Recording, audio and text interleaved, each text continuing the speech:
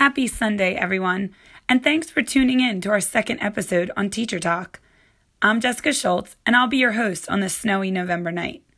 Tonight, we're going to be discussing Tinkercad.com, and we're going to talk about how neat this tool is and how you can use it in your classroom. Tinkercad is a website that allows users to create a 3D design. Students can then download their creation to their device and upload the file to a 3D printer, bringing their life to work. And students really enjoy watching their ideas turn into a reality. Never created a 3D model before? Not a problem.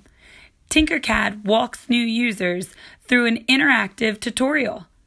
This challenge game-based tutorial gives users instructions and demonstrations at each level. Then, it asks users to complete a 1 or 2-step task before moving them up to the next level. Now, how can you, the educator, use this amazing site in your classroom? Well, I've used this program to assess my students' knowledge on multiple topics.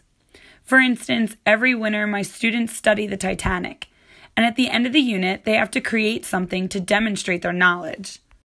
Some students created artifacts that they believe would be found on a dive of the wreckage site, while others created 3D models of a first or third class cabin. The possibilities really are endless. A little teacher tip though, before assigning an assessment, I would highly recommend allowing students to have a play period. Basically, for them to use this time to freely explore and become friendly with the website. So I challenge all of you teachers out there trying something new. Check out Tinkercad.com, the site that really helps blend learning with creation. I'm Jessica Schultz, and thanks again for tuning in to Teacher Talk. And if you like what you heard, hit the subscribe button below. Have a good one.